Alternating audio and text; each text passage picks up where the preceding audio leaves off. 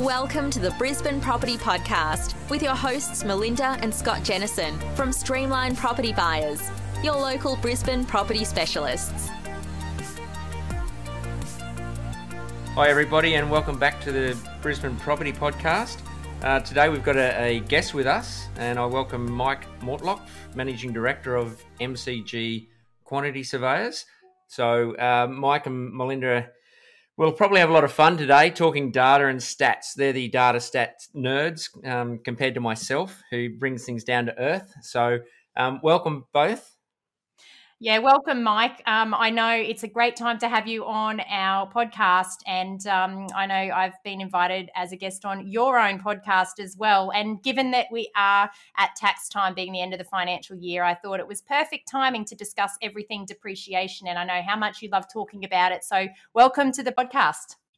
Thank you very much. Thank you for having me on. Certainly tax time is our Super Bowl, and I would definitely recommend people go and check out my interview with yourself. You're episode 67 on the Geared for Growth podcast. I've just found that. And yeah, Scott, we need someone to bring us down to earth. I mean, Melinda's a proper academic, much cleverer than I am, but when it comes to tax depreciation, I do like to get down in the weeds, but we'll try and keep it high level. All right. Well, look, I'll ask some simple things just so the people listening can understand those types of things. But Mike, can you tell us what exactly is depreciation? Is a depreciation schedule, and how does it improve an investor's cash flow? Yeah, a depreciation schedule is essentially a report. I joked to someone the other day that I'm in the PDF business because at the end our product is a PDF. And that PDF essentially just shows the depreciation deductions that you can claim on your investment property each financial year for 40 years. And the benefit of that is those deductions come off your taxable income. So whatever your deductions are in a financial year, that reduces your taxable income in the eyes of the tax office by that amount. And essentially, it's just an allowance for the wear and tear of your investment property. So as you're renting out a property, things wear out over time, and the government gives you an allowance to claim deductions on that wear and tear. So it relates to the building component. Is that right? Not the land component?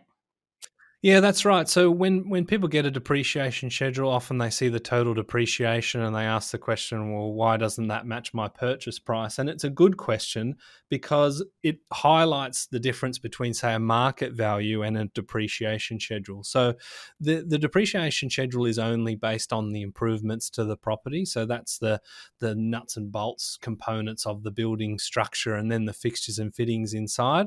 The schedule shows the residual value of the deductions in the property. So if the property's 10 years old, it will show 10 years of lost deductions. So you're only looking at the remainder. And yes, the land is the big component that's not depreciable. So a purchase price is made up of the land and the building. And then of course you've got other little funny things like market premiums and agents' fees and all sorts of things in there. Yeah. And I think that the big takeaway there is that the value of the building, you actually write off the value of the building over time, whereas the land part of the asset that you're purchasing is the part that appreciates or goes up in value over a period of time. So, you know, for investors that may discover some depreciation benefits in an asset, it's never the reason to purchase the asset in the first place. Would you agree with that assessment, Mike? I would very, very strongly agree. Even though I love tax depreciation, it's a weird thing to admit, but here we are on record. Even though I love tax depreciation, I would certainly never invest for the deductions. And unfortunately, people still ask me, Mike, what sort of property should I buy to get the maximum deductions? And when I sort of rattle off some of the components of it, like say a common area cinema and 4 pools and 18 gyms, they sort of come back to me and say, well, that sounds like a terrible investment. And it probably is, right? The strata fees would make your hair turn on its end, and it's unlikely to go up in value because there's no scarcity to it. So just because it has good deductions doesn't mean that's the reason to invest. It's just a bonus to the investment, and whether the property goes up in value or not is much more important than the tax deductions you're going to get along the way. So, Mike, if you're talking then types of properties, what would be the difference then for the depreciation side of it between new and established properties? So a brand new property is quite different to an established property given the legislation changes that came out in May 2017. And they basically mean that you can only claim plant and equipment deductions if you either install the asset yourself. So let's say you put new carpet into an old property, you can claim the carpet, or you buy a brand new property with brand new carpet. So the plant and equipment items are generally the loose assets within the property. So carpets, blinds, ovens, cooktops, hot water systems. These are all sort of the plant and equipment items, and you can only claim them if you're buying it brand new or, as I say, putting it in. Whereas if you buy a property that's a year old or 20 years old or 50 years old, there's only going to be claim on either the original building structure if it qualifies or the construction improvements like a bathroom or kitchen renovation. So that's probably the key difference. Yeah, so it's definitely something that investors need to keep in mind. You know, obviously chasing, depending on what their investment structure or strategy is, it's really important to understand that tax depreciation is only one part of an overall investment strategy. And, if they're buying for long-term wealth creation, capital growth is probably something that they need to focus on more so than the benefits that are going to be provided through depreciation. But if I was to unpack, for example, brand new versus established, and I know that we recorded a podcast episode on the home builder stimulus packages just recently to unpack some of the risks associated with buying brand new. But this is where I'll get a bit nerdy as well, Mike, and talk about some numbers in Brisbane just for the relevance of our audience. So, for example, with a house, North Lakes is a new housing estate that was established a number of years ago. If we look at the capital growth in North Lakes over the last 10 years, we've had 9.5% capital growth over a 10-year period, which is 0.95% per annum. Now, obviously, my tax depreciation benefits on those brand new properties would be very high. Would you agree? Yeah, absolutely. And I've done quite a few in that area for investors. But you're about to, I'm sure, enlighten us as to why the capital growth is maybe something we need to look at a bit more. Yeah, and I think that, if we look at a typical $500,000 purchase price in that estate, over the last 10 years, the value of that property would have appreciated just $47,500 over a 10-year period, which is not much at all compared with whatever the tax depreciation benefits might be. Just in round numbers, Mike, what would the tax depreciation benefits be on a typical brand new sort of 3 or 4 bedroom home here in Queensland? So, in the first full year, you'd probably be looking somewhere around the $11,000 or $12,000 mark, and in your time frame of 10 years, you might be sort of looking at an average of around about $7,000 or $8,000 a year, roughly. So therefore, the tax depreciation benefits or the amount that you're writing off in the value of the asset is probably comparable to the capital growth rate, whereas really what you're wanting to target is a suburb that will have superior capital growth so that you're not actually writing off the value of your asset over time. But let's have a look at another suburb here in Brisbane, Springfield, for example, another new housing estate that's been established where there's been a lot of new supply. Over the last 10 years, it's had 16.6% 10-year growth, which is an average of 1.66% per annum. And I think the relevance here is that, tax depreciation is definitely an effective part of an overall investment strategy, but it shouldn't be the one thing that people, focus on purely for their investment strategy, because other properties in Brisbane over the same, 10-year period have had, upward of 4 or 5%. But if we use the median value for Brisbane suburbs, the growth over the last 10 years, which has been a bit subpar, to be honest, comparable with Sydney and Melbourne, but we've had 3.5% per annum median growth in all suburbs. And over a $500,000 property, that's $175,000 worth of capital appreciation. So a big difference when we're looking at, the amount that a property can grow in those sorts of locations. Now, in terms of product type, units and houses, Mike, what gives us better depreciation benefits?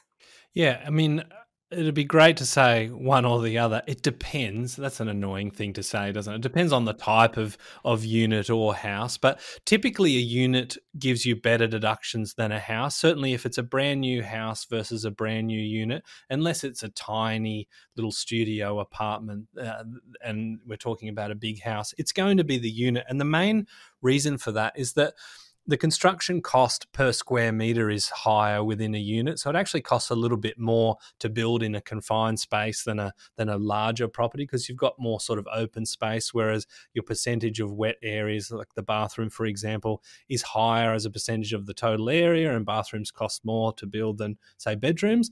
But the main key difference is that you own a share of the common areas when you own a unit in a strata titled development. So when I talked about my crazy example of the cinemas and pools and that sort of stuff, there's not a lot of complexes that have cinema rooms in them, but there are certainly lots of high-rise apartments that have 100 and 200 units, and they might have a couple of different lifts, and they've got a couple of levels of basement, and they will have a gym or a pool or something like that. If there's 100 units, then you'll roughly own 1/100th of the lift and the pool and the gym and that sort of thing. That's the reason why the deductions are higher, because not only do you get the unit itself, but you get your percentage ownership of the common areas. Yeah, understood. And I guess that's comes down to understanding why you're investing in property. And I know a lot of property investors that do go for the units here in Brisbane are chasing a higher cash flow type of strategy. Again, you've got to weigh that up versus the long-term capital growth. And I've just picked two suburbs in Brisbane and looked at the 10-year growth according to CoreLogic in the unit market. Brisbane CBD, it's actually declined in value. If we look at the median value over the last 10 years, negative 1.7% growth. So property investors may have had some good depreciation benefits and some good income from which they do get taxed on a year-by-year basis, but they've had negative capital growth. And one other suburb that I've looked at is West End. Again, another area where there's been a lot of higher density unit development, potentially some good tax depreciation benefits in some of those products for property investors, but negative 9% 10-year median capital growth. So again, something that investors need to be aware of if they are looking to, purchase a unit and then understand the location and not rely purely on the tax depreciation benefits. Obviously, you've completed some study, Mike, which I do want to take a little bit more of a deep dive into shortly. The 1,000 Assets Report study. And what that showed as one of the trending results was that there's been an increase from investors in buying brand new assets. Is that a trend that's been consistent across all states? Yeah, fairly well. We're seeing people move much more into new property, which for the reasons that you mentioned before is a little bit of a concern. I think that the government needs to be a little bit careful with what they're incentivizing, because there's now much more of an incentive to buy a brand new property, and often new property is where you'll find the spruikers hanging out rather than an established property. I get emails from time to time saying, place one of your investors in our apartment and you'll earn X, Y, Z. The money's never enough for me, but for many people, you can build quite a big business on it. But yeah, we're seeing 49.6% of people bought a brand new property in the last 12 months. So new property is certainly popular with investors. Yeah, that's fascinating. And it is a trend that is alarming. And look, you and I both, Mike, we also get emails consistently from property developers and builders wanting us to recommend brand new investment stock to our buyers. Now, of course, we're completely independent and we would never accept hidden commissions to offload developers' stock, but it's something that purchasers of brand new properties need to be aware of, that there are hidden commissions that are built into those purchase costs. But I guess moving on from that, and when you mentioned the government stimulus that's been available, this time the government has also provided some stimulus, albeit with some restriction to those that can access it based on incomes, but they've allowed people that are home buyers, and I know they're not investors, but home buyers to potentially renovate their property, which, hopefully will stimulate some home building activity. But when we look at an investment perspective and those that purchase a property and then renovate the property, with those recent changes to depreciation laws, there's benefits to property investors in approaching a strategy like that. Would you agree, Mike? Yeah, absolutely. And if you think of places like Melbourne, for example, your quintessential sort of Melbourne street is very wide, and then you have the beautiful terraced houses, which in many of the suburbs are, $1 and $2 million plus.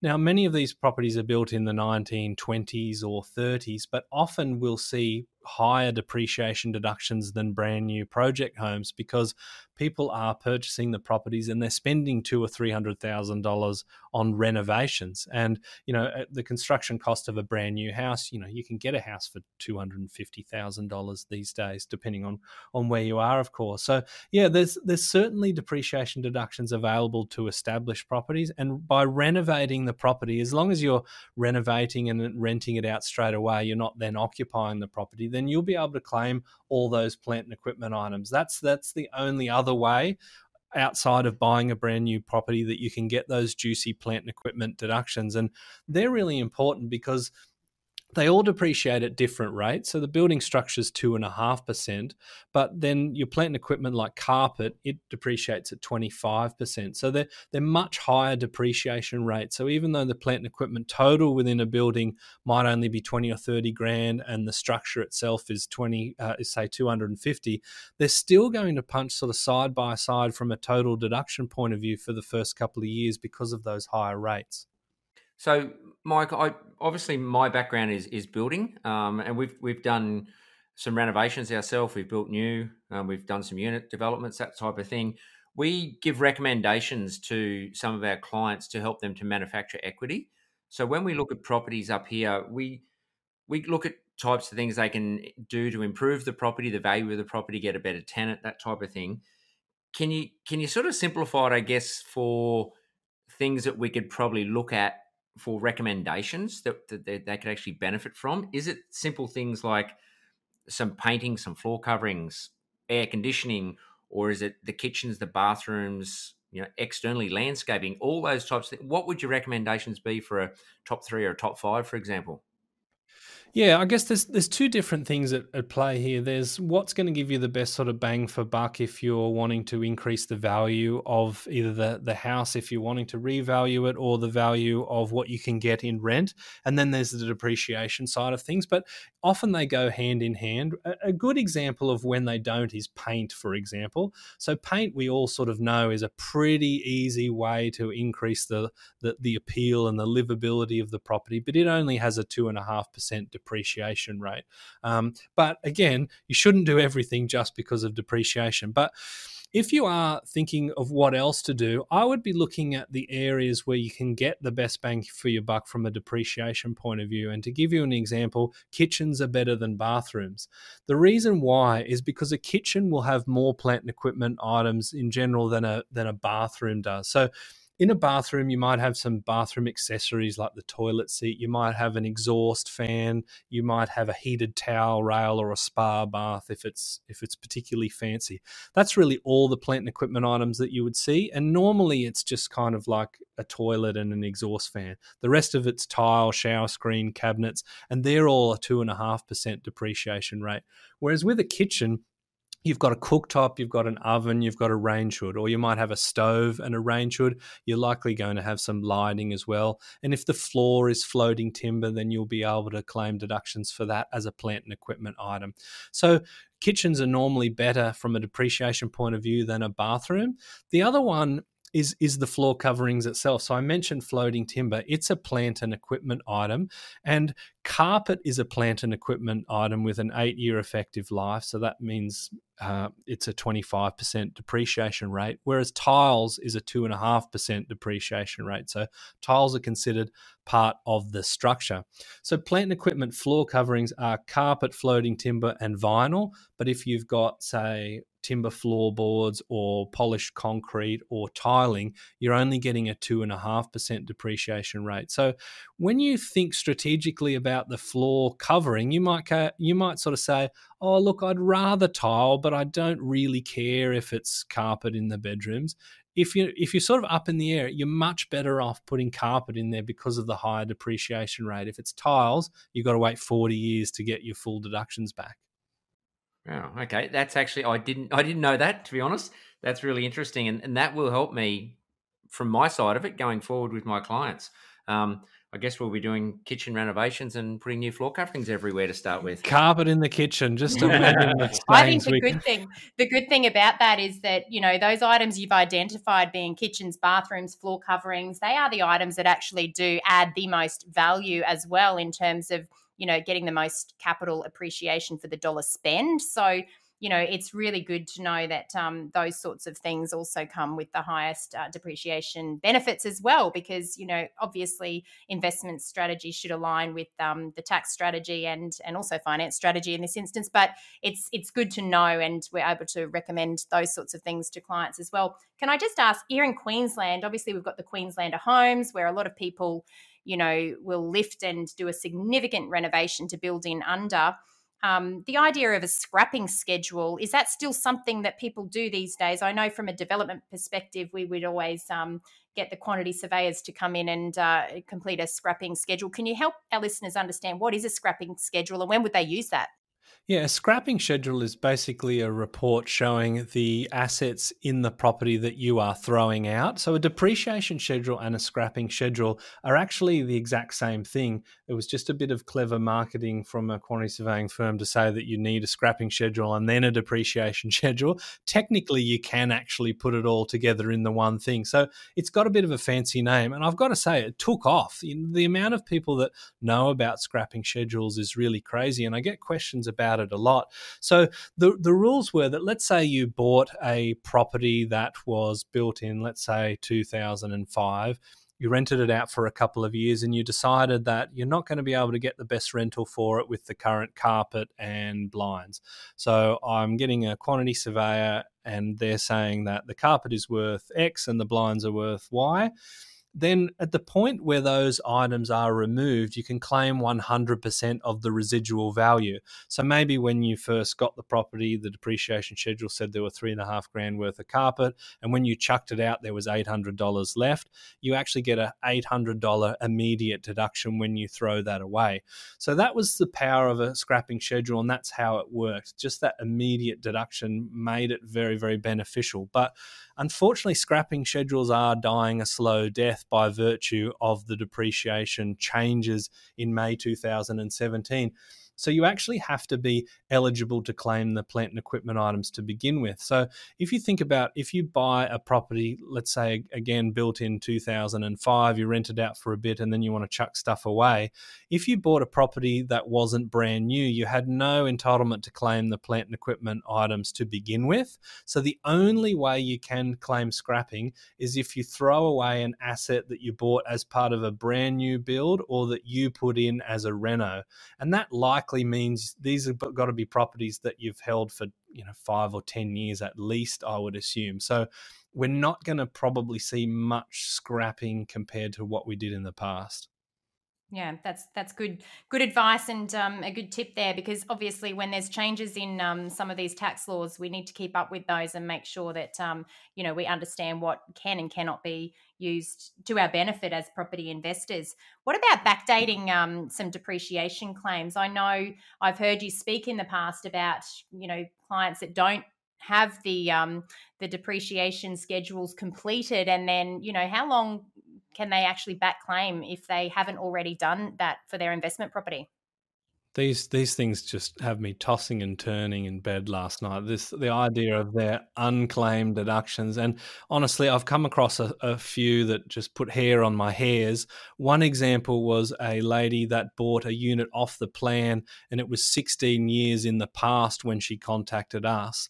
Sorry, that sounds like time travel. She contacted us, say today, but she bought it 16 years ago, brand new. She'd never claimed any depreciation deductions. So with back claim, under normal circumstances, you can back claim 2 financial years. So you can say to your accountant, I'd like to amend my previous 2 years' financial returns. There would likely be a fee from the accountant to do that, but you can at least go back and access those deductions. So that lady did get quite a lump sum, but she missed out on potentially 14 years worth of depreciation deductions, which is around about 65 grand. So depending on her marginal rate, that could easily have been $20,000 gone from her back pocket. So a bit of a sad story. And what we've found with our data, we analysed a sample of 1,000 property investors that came to us. So they came through our doors, so they had enough education to get to us in the first place. And there's plenty of people that still haven't heard about it. But we found that 6.7% of that sample waited so long that they did miss out on deductions. So more than the 2 years. The average amount that they missed out on was $20,537. That's a big chunk of change. And I think we put a bit of a clickbait article on News Corp about that. It works out to be about 2.88 billion in missed deductions if you extrapolate that across all property investors, which I think is probably reasonable. Yeah, it's scary to think that there's that much money left on the table effectively that people aren't, claiming as a tax deductible, item. And it comes down to understanding property investment and surrounding yourself with a team of professionals that can help you understand what to do to ensure that you're positioning yourself for the best possible outcome. So, it's scary to think that there's that much money left on the table. Yeah. And Mike, just another thing on Brisbane specifically, different types of styles of homes, and we often talk about a lot of the houses up here are tin and timber when you get closer, obviously, to the CBD. Is there anything that's really different between what you can claim for a Brisbane home, for example, to anywhere else? Not really. I mean, it is quite sort of quintessentially Brisbanean, for want of a better expression. When Melinda was talking before about, sort of the lifting the properties, putting them on sort of stilts to flood proof them. I mean, there's quite a lot of expense in doing that. And even if you haven't done that yourself, if the previous owner has done that, then you can actually claim the deductions based on that. So that's probably like the standout one. Obviously, in Queensland, there's probably going to be a little bit more air conditioning than you would see in other places. But essentially, buildings are all the same. They have different styles. They have different construction costs, and the cost to build a property in Brisbane is different to Melbourne. And by the same token, the cost to build a property in the Gold Coast is different to Brisbane as well. So no, really, there's some subtle changes to the architecture, and if there are major improvements where people are lifting their houses or adding a second story, then there's a real bonus there. But apart from that, the construction costs are relatively similar across the country. Look, we've obviously used you guys before. We know how to get in touch. If people need your help, what's the best way for them to get in touch?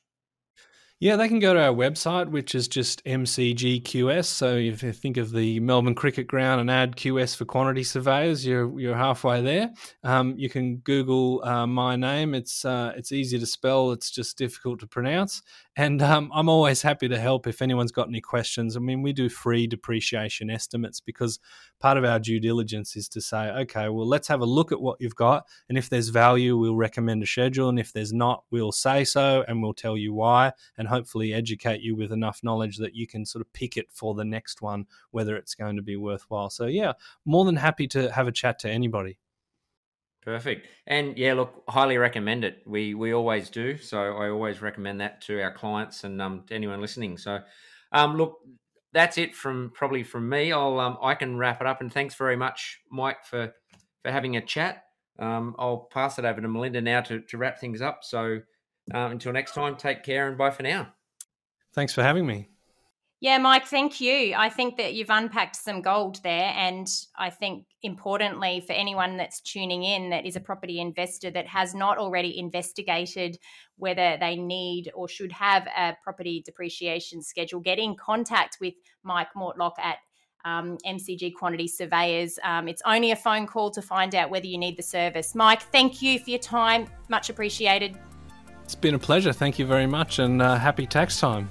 Oh, yeah. Thank you. And it's been great chatting to you all again today. We'll look forward to coming to you again. Don't forget to share this podcast with your friends and family. Leave us a comment. Give us a 5-star review if you like. And most importantly, happy property investing, and we'll see you again soon. Bye for now.